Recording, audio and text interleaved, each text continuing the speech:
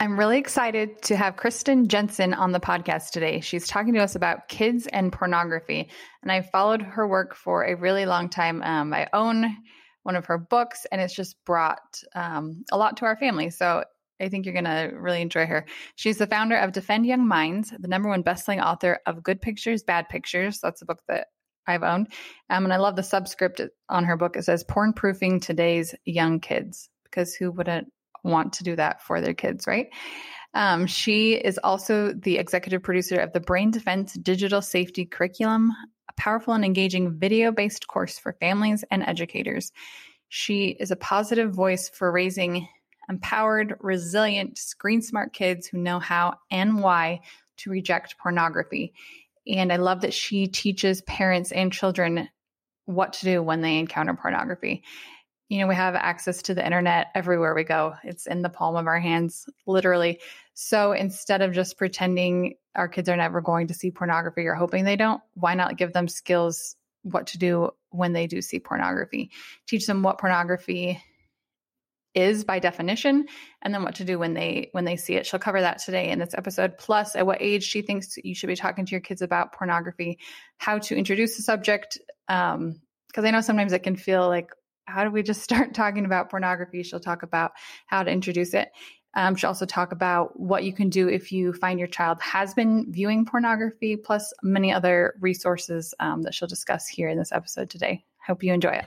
And if I could leave you with a challenge at the end of the episode, have a conversation with your kids about pornography if you never have, or if you have, maybe revisit it. Maybe it's been a while, but I'd love to see a real takeaway for you today around something that you can do to defend your children against pornography. Hello and welcome to the Family Brand Podcast. My name is Chris. I'm a husband, a father, and an entrepreneur. My name's Melissa, and I am a wife, mother, former nurse turned real estate investor. And we believe the greatest gift you can give your child is a last name that stands for something. Your last name is your family's brand.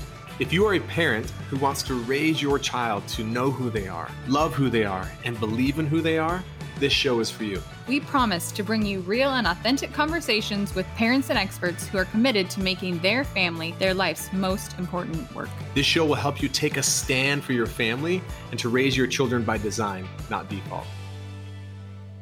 Today I have with me Kristen Jensen of Defend Young Minds. Thank you so much for being here. It's so great to talk with you, Melissa. Okay, I've loved your work for a really long time. In fact, I went back and looked. I bought one of your books called Good Pictures, Bad Pictures way back in 2015. So it's been a part of our family for a very long time. So you've been on the top of my list that I wanted to record with. So I'm so glad to have you today to share your expertise and wisdom, because it's benefited my family personally. I always love to hear that. Makes all the work worth it. Yes. And we'll get into the details. I'd love to talk more in depth about your book and how it has helped my family have the pornography conversation or conversations with my kids. But I'm so curious to know, I know a little bit of your story, but I'd love to hear it from you. What had you decide that pornography in children was something that you felt like, I want to make a difference here? I feel like I can. Well, I'll tell you, I'll be honest.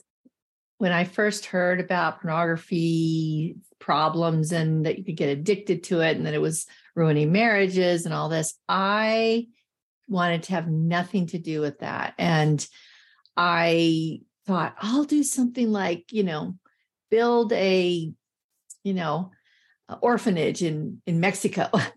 Mm-hmm. But I didn't want to touch that. But several years later, I moved to a new city and met a woman who had a large family. And one day she called me up, asked if we could talk.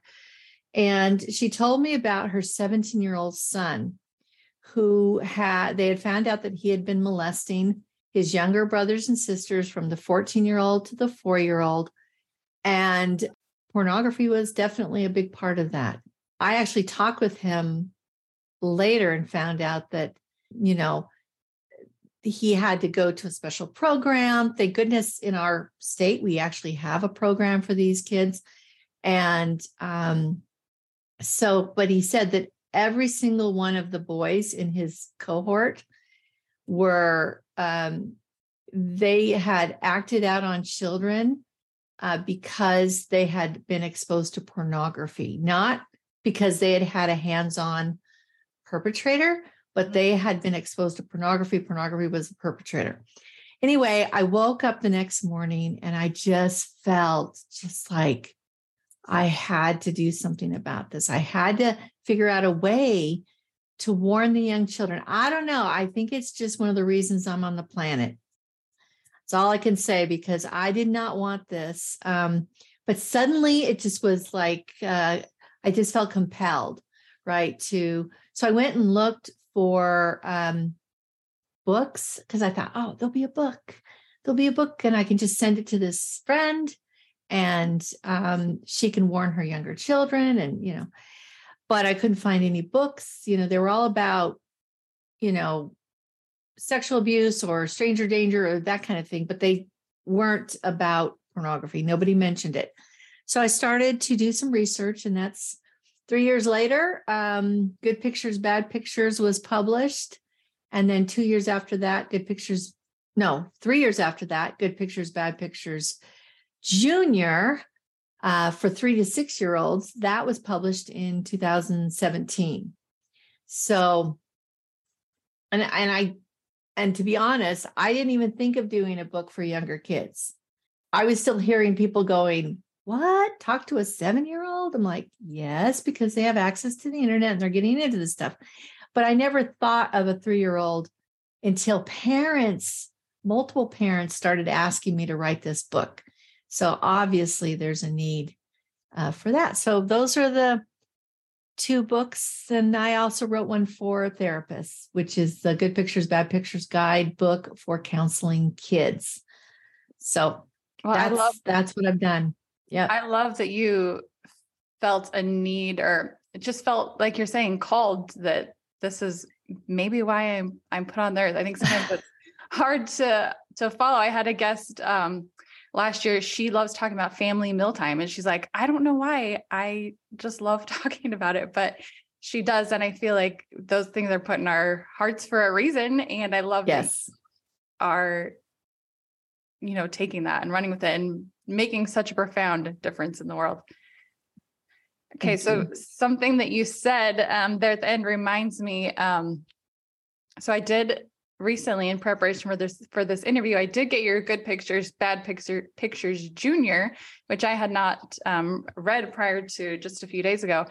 And like you said, it's for children ages, I believe, 3 to 6. Mm-hmm. And you said, or you say in your book, maybe you could expound more on this, that the best time to start talking to your children about pornography is when they first have access to the internet. Right. So that's probably one of the most asked questions that I get. Like, when should you start this conversation? And I say, well, when do you have any access to the internet? That's when. So I've already read this book to my grandchildren. I have 2 little boys, and they at age 2. And so we just keep reading it. And each time as they get older, they get more and more of it. But it's normalized in the sense of this is a normal conversation that we can have. We can talk about it. It's not hidden.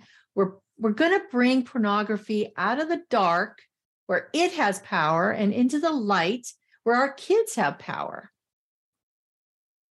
I love that. And that's the whole point of it.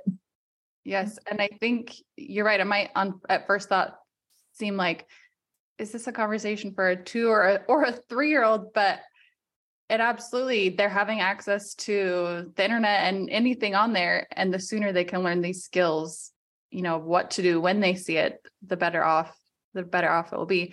And like you're saying, making it part of a conversation that they don't have to be afraid about, but it's like a conversation that our family is already in, and we're not afraid to talk about any of it. Mm-hmm.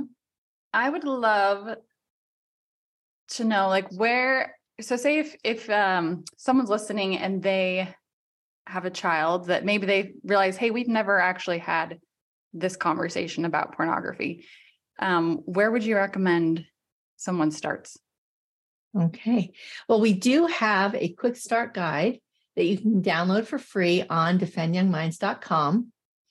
So check that out. That's our most popular guide, partly because it's free, but it's also very good. It gives you some statistics and answers some really good questions about having these conversations. So I would definitely go and check out the quick start guide. How do I talk to kids about pornography? Then I will say that the way I start out the conversation in Good Pictures, Bad Pictures is we begin with something positive. We begin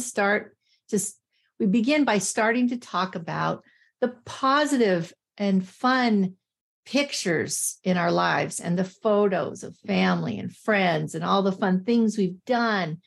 And when you start it out positively and then, transition into, well, these are good pictures and this is why we enjoy them. But they're also bad pictures. Now, some pictures are good, some pictures are not good. They're bad for you. And then a simple definition of what bad pictures are or what pornography is. Now, some people are not going to be comfortable saying the word pornography with children. My own personal thought is we need to get control of this word and have power over it and not give it like additional powers, right? Yeah. The name that must not be named or whatever, I think we can say this word with our young children, but that's up to you, right? It really is up to you. And maybe you'll do it later on, maybe not at 3, but maybe, there's only one little place in the younger book where it's on a little sticky note. You don't have to say it. But so the first thing a kid needs is a definition, right? A definition so they recognize it. And then they need a warning. They need to know that it's harmful and some of the reasons it's harmful as they get older. And then third, they need a plan. So they know exactly what to do when they are confronted with seeing pornography. So many children don't go looking for it. It comes looking for them, or another child shows it to them. So a definition, a warning, and a plan so that they can really be an active part of keeping themselves safe from the harmful effects of pornography if they get pulled into it. Would you be willing, I know you go into detail in your book about the plan. Would you be willing to share with us a little bit of what you would recommend? What it is? Yeah. Yeah. So with the junior, it's like turn, run, tell. And that sounds so simple. I don't know how many weeks it took us to come up with that. Maybe I'm just slow. I don't know. Anyway. That's clever. I like it. Turn, run, and tell. So, and then the can-do plan, you want to teach older children. Yeah, for 7 to 11. Although I will say in the book for the older kids, Good Pictures, Bad Pictures, Porn Proofing Today's Young Kids, I've had many people say, I use it for my teens, but I just kind of go through and highlight the principles. And then I use it as a guide for a discussion, which that's also good. And I've had therapists say they use it for their adult clients who are addicted to pornography because it's so helpful in boiling down. When you're addicted, your brain is affected and you're not probably going to read, a 500-page book on, pornography addiction. And so it can be used. What I'm saying is the information in there really has no age limit. The presentation of it is probably a little young for a 15-year-old, right? But in any case, now I forgot what your question was. I'm like circling around. No, you touched on it. Just like what was the actual the plan. Yes. Right. So close your eyes, always tell a trusted adult and name it when you see it. And in the book, we tell you why, the brain science behind each of those things. And then the last two are really how to minimize those memories. Because when a kid sees it, so many people, if you'll ask them as adults, what was the first time you saw pornography, they can always tell you because it just made such an impression.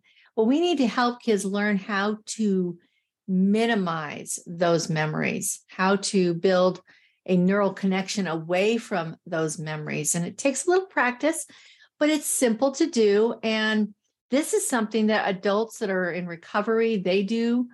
My husband says that if he's exposed to something that he doesn't want to remember, he uses the same can-do plan. Mm-hmm. So again, there's no age limit on this plan.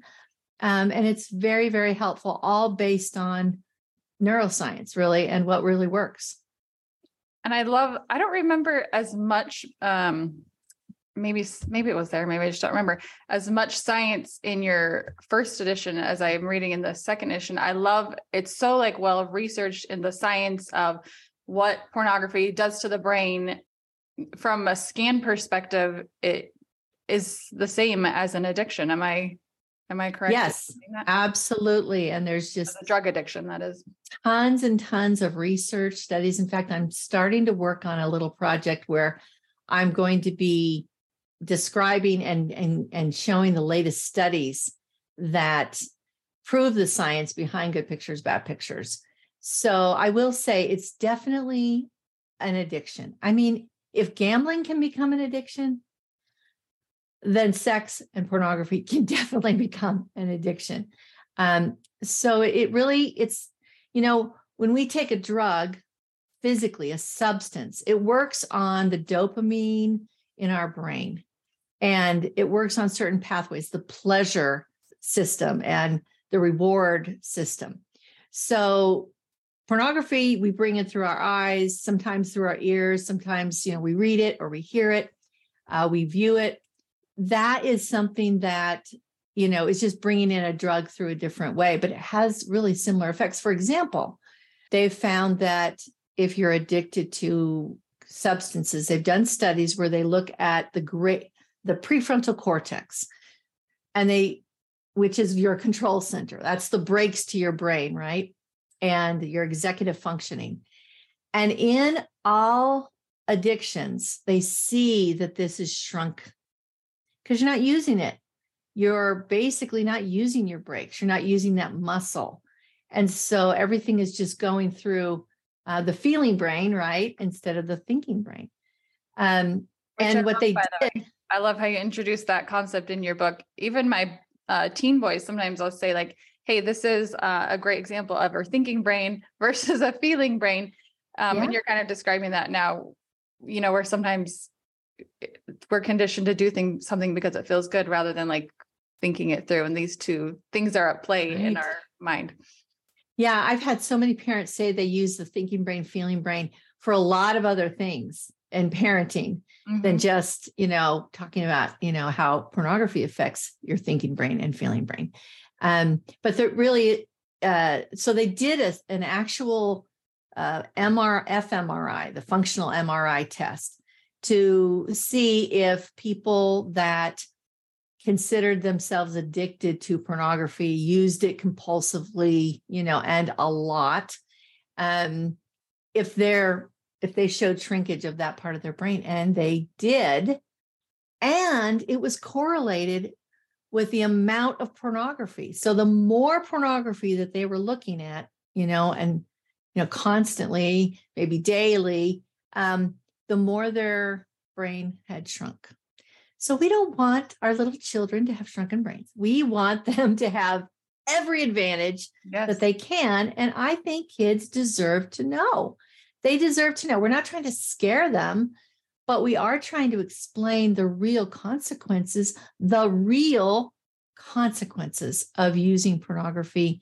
And I think we do them a great disservice if we don't explain the truth. And that is proven out by, like I said, I know of over like 60 studies that show that pornography is addictive. So I don't know how many we need to have before mainstream media will acknowledge that this can become an addiction. But in the tobacco industry, it took, 6,000 or 7,000, when tobacco, oh no, it doesn't hurt you. It doesn't cause lung cancer. It doesn't cause throat cancer. Well, guess what? It did, but they had to come up with 7,000 studies before, Congress took any action. And so, yeah, we need to be, we don't have time to wait for that. We know it's harmful. What would I feel like sometimes it does feel, for me as a parent, I feel like we sometimes do, even though you say Congress hasn't realized it, we as parents do realize, the stakes that are at hand. And sometimes I think if we, I have friends who they find out their child has seen porn, it can be a really scary thing that feels almost overwhelming. And I think, Yep. I think I saw that you actually have something on your website that's okay. My child has seen porn. Now what? We have a guide that called, My Child Saw Porn, Now What? And I don't know of anything else quite like this resource. It has a 5-step plan. So we call it the SMART plan because I like, S stands for this, M stands for that, First thing is stay calm. You do not have to confront your child the moment you see that they have looked at porn or sought it out. Or even if you've talked with them before and they come and tell you, you need to remain calm. And so you can give yourself 24, 48, 72 hours. You don't have to react right then. I think you need to get, like you said, and we get emails like this all the time. You just feel the heartache and the emotion. Try to work through those feelings and know that you're not alone. You're probably in the majority of parents. You're just not everybody talks about it. But that would be the first step. And then make a plan is a second step, because you need to have a plan for what questions you want to have answered. And we give you a lot of advice about how to have these discussions and not to do it like all in one big interrogation, right? We want the kids, we want them to feel comfortable, because if they trust you, if you don't freak out and blow up, they're just going to pull back if you do that. But if you're calm, if you're not shaming, if you're just like, okay, well, why were you doing that? And how did you feel? But again, you've got to deal with your own emotions first, and then you deal with this issue. And we give you, it's all laid out. It's like 88 pages. We also have a lot of articles in there from therapists that are responding to questions received, very common questions from parents. So that is something, and that is not free, but it's a very nominal fee, and it really helps support our work at Defend Young Minds. So I thank you if you buy that. I appreciate everyone that does that, and the books also keep us going. Thank you very much. Thank you. I love that.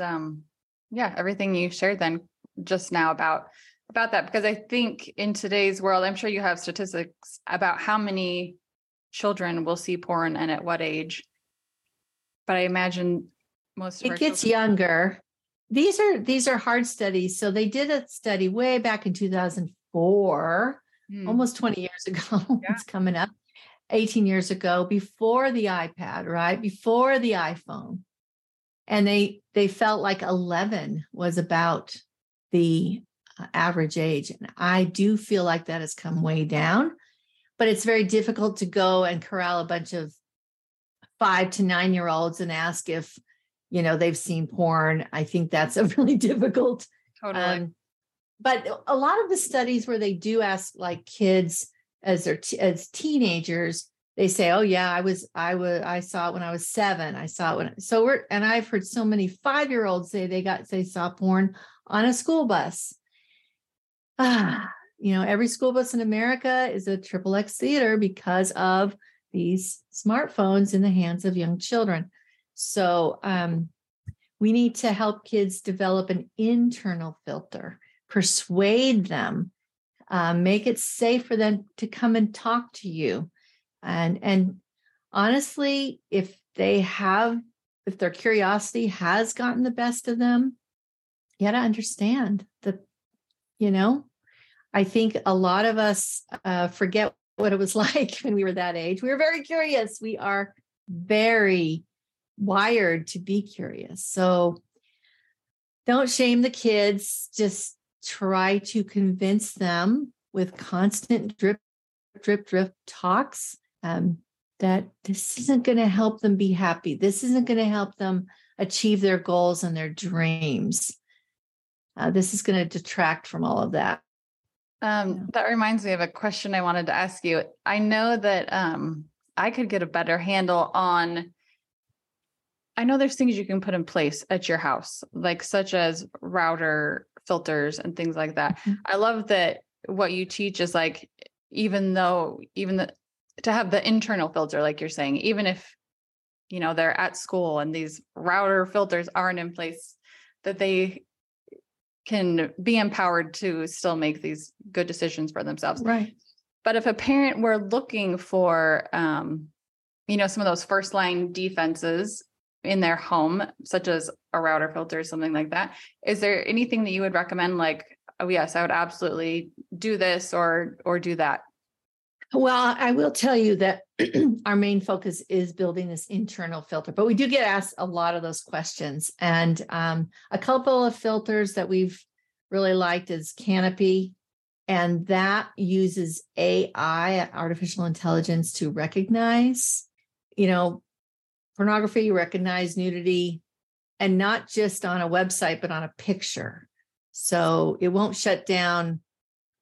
Like, for example, if you have one of these, filters, it used to be, you were going to look for chicken breasts on sale and it wouldn't let you because breasts, oh my gosh, the words. So this is a little smarter way. I've heard Griffin is good, but and I think that having a router, especially for young children, and having something on the devices is very good. But as they get a little older, by the time they're 10, honestly, that and especially when they go to middle school, where pornography is just discussed as a matter of fact, like it's something that's so common and normalized, unfortunately, that by then they really need to have some good arguments in place in their mind. And, teachers talk about creating a disposition. So we want to create a disposition against pornography, a disposition that will help a child reject it. And, one of the things that we have now is the Brain Defense Digital Safety Curriculum. And while Good Pictures, Bad Pictures is awesome for parents to read, this course is taught not by me, thank goodness. It's taught by 6 positive teens, and they are older peers. And we know prevention science teaches us that older peers have a huge impact on younger kids. So these older peers teach all of this. They tell stories. They can kind of joke with each other, tease each other. And so it's funny, it's memorable.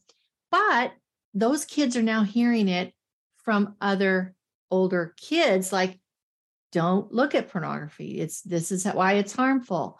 And, they also teach a lot of other things that Good Pictures, Bad Pictures doesn't focus on, which is like how habits are formed in the brain. And we talk a little bit about predators. We talk about bullying. We talk about, and this, what is a good digital citizen? So you can learn more on our website, or you can go to braindefense.org. It'll get you to the same place. We have one for schools, but we also have one for families. It's very simple, but again, powerful for a family to use. And I will say this is an immense problem. I hope, whether it's our resources or others, I hope you will take advantage of every tool that you can find to help your child, to arm them against these problems.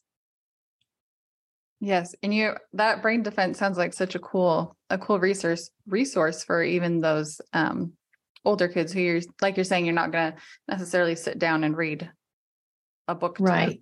That you're but it is for 7 to 11. Again, okay. This is the age where they're first getting exposed to pornography. This is where we want to this is the most, 3 to 6 is important, but 7 to 11, really important to get them trained up. Because if you're waiting till 13, 14, 15, now it's intervention. It's not so much prevention. It's intervention, which is still good. It's still good. And they still need to hear these messages, but the earlier, the better. And again, that 7 to 11, all the stories I've heard of people that have gotten into porn. Honestly, I can't think of one person that says, well, I saw it when I was 15. No, they see it when they're 7 or 9 or 11 or 12. So it's and often they'll see it at a younger age. And then when the hormones start kicking in, they will then go to it. So it's so important. So interesting. To get that internal filter started and to keep building it. Okay, I have one question that a friend asked me and I didn't know how to answer it. And so I was like, I'm going to ask Kristen. She, I was telling her about your book. This was last year, and she had just moved from Europe. And she was saying, when we were living in Europe, that we were, exposed to a lot of, I don't know what you would call it, nudity, whether that's in art exhibits or just, statues everywhere. Every statue. I've never no statue has clothes on in Europe, pretty much. I think I saw one. So yeah. So she was just saying, I don't want to, she's like, how do I teach my children? Yes. Exactly. Shame. She's like, about good pictures and bad pictures, but then we've just spent this time in Europe. What would you say to someone in that situation? Yes. I love that question. So thank you for bringing it up. Couple things. In the books, we do not say that there's any part of the body that's bad. So in good pictures, bad pictures, we say, pornography shows the parts of the body that we keep private, like the parts we cover with a swimsuit. Every part of our body is good, including our private parts, but taking pictures of them and showing them to others is not good. It's important for your safety to keep private parts private. So again, we're focusing on taking pictures of an actual person's private parts and sharing them. That is not good. And we also say that in the junior book, every part of your body is good, including your private parts, but taking pictures of them is not good. And I think we need to teach them it's not safe. So that's one thing. But the other thing is, are all of these nude pictures, nude statues in Europe, is that pornography? And I don't think it is, because I don't think it intentionally is trying to arouse a sexual response. So we have an article, I think it's called Porn versus Art. Maybe it's Art versus Porn on our website. And it goes into, this, because I've had critics say, once you read this book to your kids, you can never take them to a museum, blah, blah, blah. That's not true. It really goes to the intention of the picture. Is this picture designed to get you aroused sexually? Now, somebody who is addicted to porn is very sensitized to nudity and these things. So I'm not saying that kind of a person won't get a little charge from seeing any kind of nudity. I don't know, but generally, no, I don't, because I've been to Europe and I know I've seen those things. I've thought about the same question. I think this is something that as they get a little older, it's easier to be more nuanced. Mm-hmm. But read that article, Art versus Porn. We talk about how you can kind of see the difference, because I think there is some things that pass for art that, I'm doing air quotes, that is really pornographic. I've seen some pretty pornographic things in fact, outright pornography that is masquerading as art. There was There was an art exhibit that went around, and it's in Seattle, and we're near Seattle. And it's, so some people cross the line. I don't think the David and the Sistine Chapel, you have to worry about there. But you can have these nuanced discussions with your kids as they get older.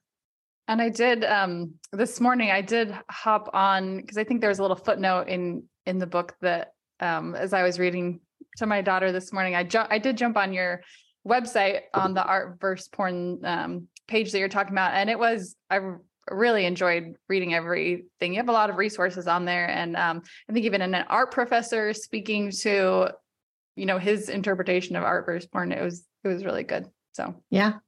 Okay. I'm going to say it's my last question. If you could tell parents anything about pornography or the work that you do, what would be your one message you would want to give to parents? I would say that you want your children to grow up with a very positive view of sex. In fact, you may never have said this out loud, but you probably want your kids to grow up and have a great sex life, Mm-hmm.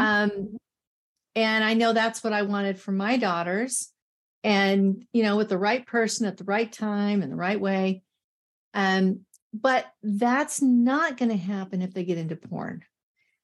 Pornography will hijack their sexual script. So sexual scripts are just your thoughts, your ideas, your concepts about sex, what it's for, the purpose of it, what it is. Pornography is absolutely the opposite of what healthy sex should be. Or what I believe healthy sex should be something that is obviously consensual, something that is respectful, that includes loving the other person, ideally, respecting them. It's uplifting. It builds that relationship. It glues it together. And every one of those things, the opposite. And I have a good article about that. I think it's like 7 crucial conversations about, anyway, I'm famous for forgetting the titles of my articles. It's on your website though. 7 crucial conversations. I think that's what it is, 7 or 6. Anyway, yes. And the thing is that you want to be thinking about this from the time they're young, because we live in this hyper sexualized world. And sometimes we just kind of get desensitized to it a little bit. But if we try to see it through young eyes, you can't shield them. You can't raise them in a bubble, but you can be the first to start talking about this. Again, I would say that you want them to have a great sex life when they're older and when they're ready with the right person and at the right time.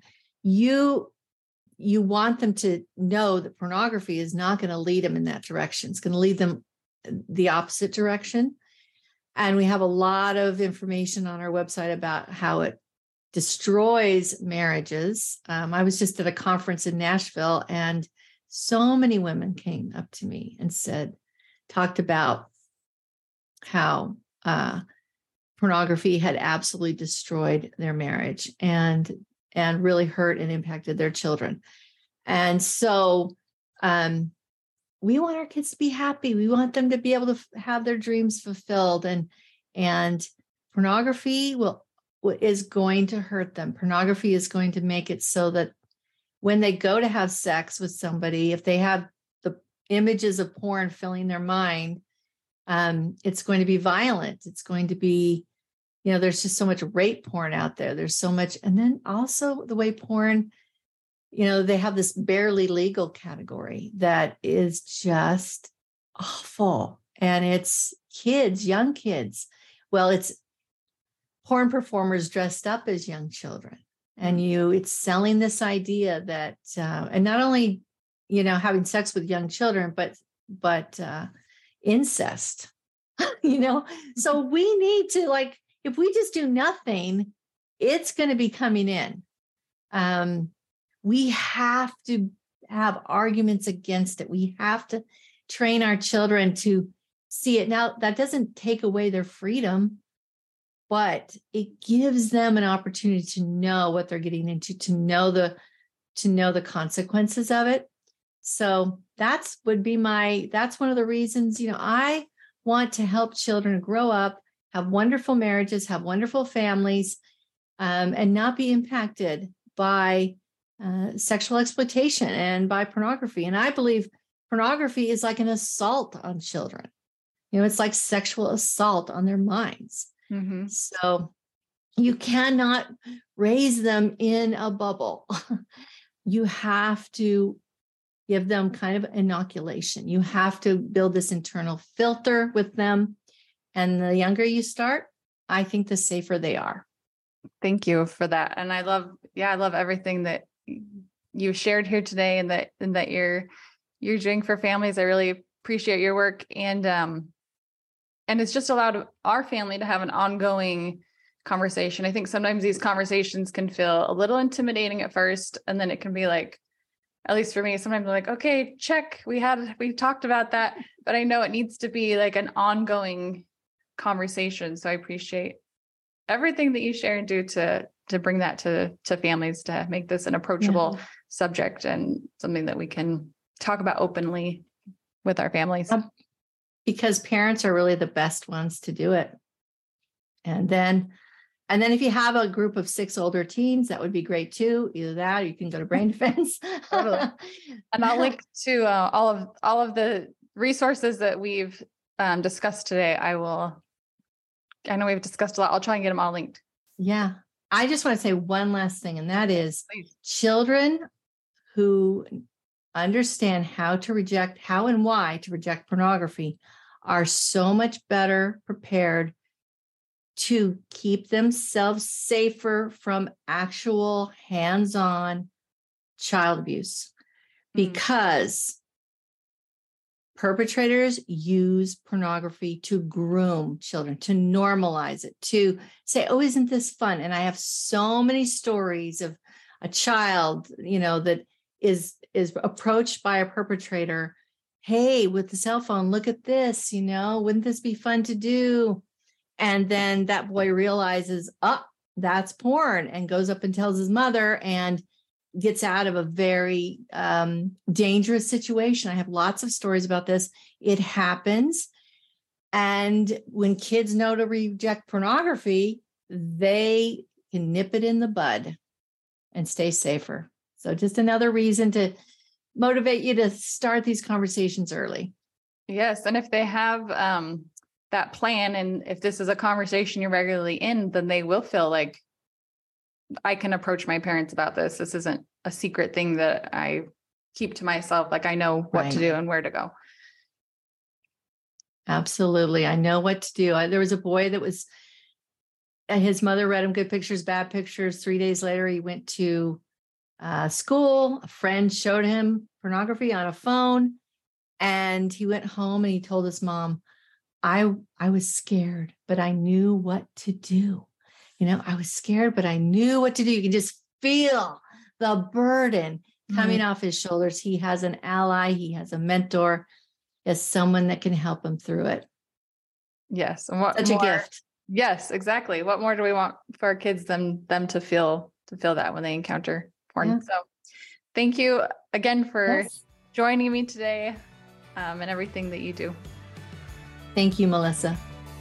Thank you so much for listening to the Family Brand Podcast. To say thank you, we have something really awesome we'd love to share with you. We often hear from families who will tell us that they just feel so overwhelmed because of the demands that are placed on them. They feel like they're constantly being pulled in so many different directions and spread thin, and they're spending time as a family, but they don't feel like it's quality time. They're not really connected, and they want to be more intentional. And we can certainly relate, because we felt like that at one point in our family. And so we created a guide that allowed us to really be more confident around how we spend time as a family, and what we say yes to and what we say no to. And it's just brought so much more peace into our home. It's made our lives so much more simple, and we want to share it with you. So if you go to familybrand.com/free, you can download the How to Take Back Your Family's Time guide. And I can promise you it'll give you more confidence and more peace in your life and in your family. One last thing, we feel so inspired when we hear from families that we are making a difference for them. We would love it if you would leave us a 5-star rating and a review on the podcast so we can reach even more amazing families. We truly believe that the way we change the world is one family at a time.